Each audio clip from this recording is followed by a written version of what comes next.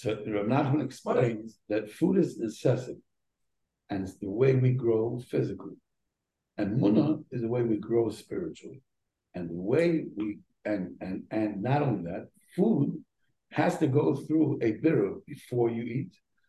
The wheat, till the wheat becomes bread. You know what kind of a birur goes through? We're learning it now. You take the wheat, you split it, and then it's a whole process until it gets to become edible that you can eat it, right? And then when it goes into the body, it gets distributed to the body, to all the organs. The body goes through birur.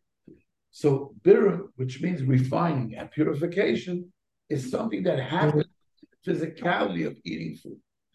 Reb Nachman says emuna does the same thing. In spiritually, emuna distributes to everything in your spirituality. It gives you growth. And emuna is something that needs to be developed. Emuna is not something that we're all born with emuna. We are mamina b'nei mamin, but you have to work it. We have to work. It has to be work. And how? What's the exercise of emuna?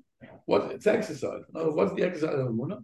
When you're challenged. When you're challenged. When I'm challenged. And what's the challenges? The challenges. Ronald says, look at life as questions. Every challenge that I have is a question. It's always the same question. The question is always ultimately, like we were talking about the victim before. Who is it? Is it the perpetrator or is it Hashem?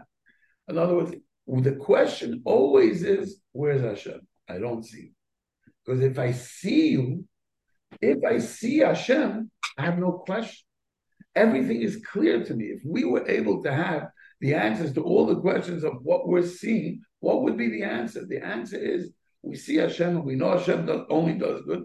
We would see the goodness. The Gemara says that today we make a bracha on anything that happens good, we say anything that happens bad, we say Dainamis.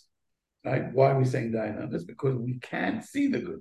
But the Asid Lavai, when it's all going to be revealed, that everything that our perspective and our perception was that it was negative, really, really was good, we're going to see that whatever we thought, then we're going to make a bracha on everything. We're going to make a bracha on everything that's negative.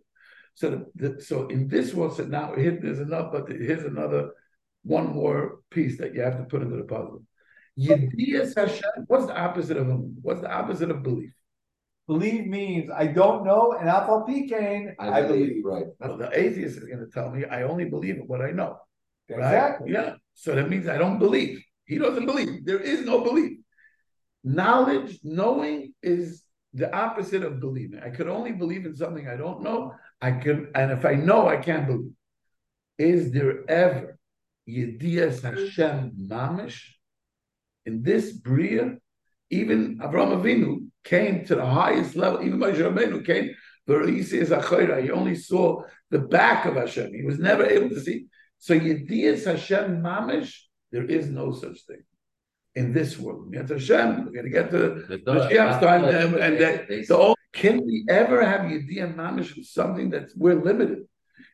Can limited something finite ever know something that's unlimited? It's impossible. Says Rav Nachman. However, yes, there is a Yediyah in my emuna. I can elevate my emuna to a place of Yediyah, and we've all gone through a place where you see Yad Hashem, and you said, "Wow, there was no other way." I met you yesterday. There's no other way, but no such a thing, coincidence. Right. It's Yad Hashem. And the more you start looking that everything is orchestrated and coordinated, and every single thing that's happened, there is no place where it's not Hashem. However, we don't see Him always. But sometimes we're gifted and He gives us a fraction of an insight, but it's much, much bigger than we know.